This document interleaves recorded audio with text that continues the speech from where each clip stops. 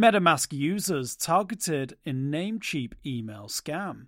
Crypto wallet holders were targeted this weekend when domain registrar Namecheap was hacked, allowing scammers to send out a raft of phishing emails impersonating MetaMask and DHL, reports Bleeping Computer.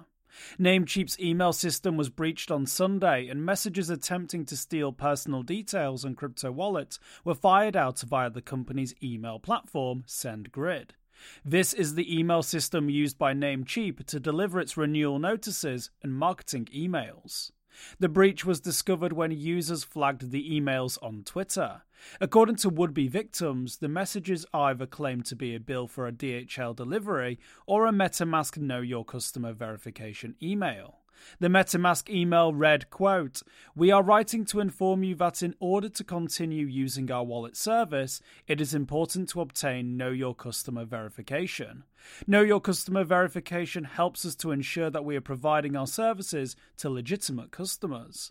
By completing this verification, you'll be able to securely store, withdraw, and transfer funds without any interruptions. It also helps us to protect you against financial fraud and other security threats. We urge you to complete Know Your Customer verification as soon as possible to avoid suspension of your wallet," end quote, via Bleeping Computer. The message also included a link to a phishing page requesting that the user enter the private keys. Confusion still surrounds the source of Namecheap breach. In the wake of the attack, Namecheap moved to deny that its systems had been compromised, instead claiming that the problem was an upstream issue affecting its email platform. It hasn't explicitly confirmed that SendGrid is the provider in question. However, it has confirmed using the system in the past and its name appeared in the email's headers. Confusingly, SendGrid denied that the attack originated from a breach of its systems. Namecheap subsequently ceased all emails and eventually got its services back online later the same day.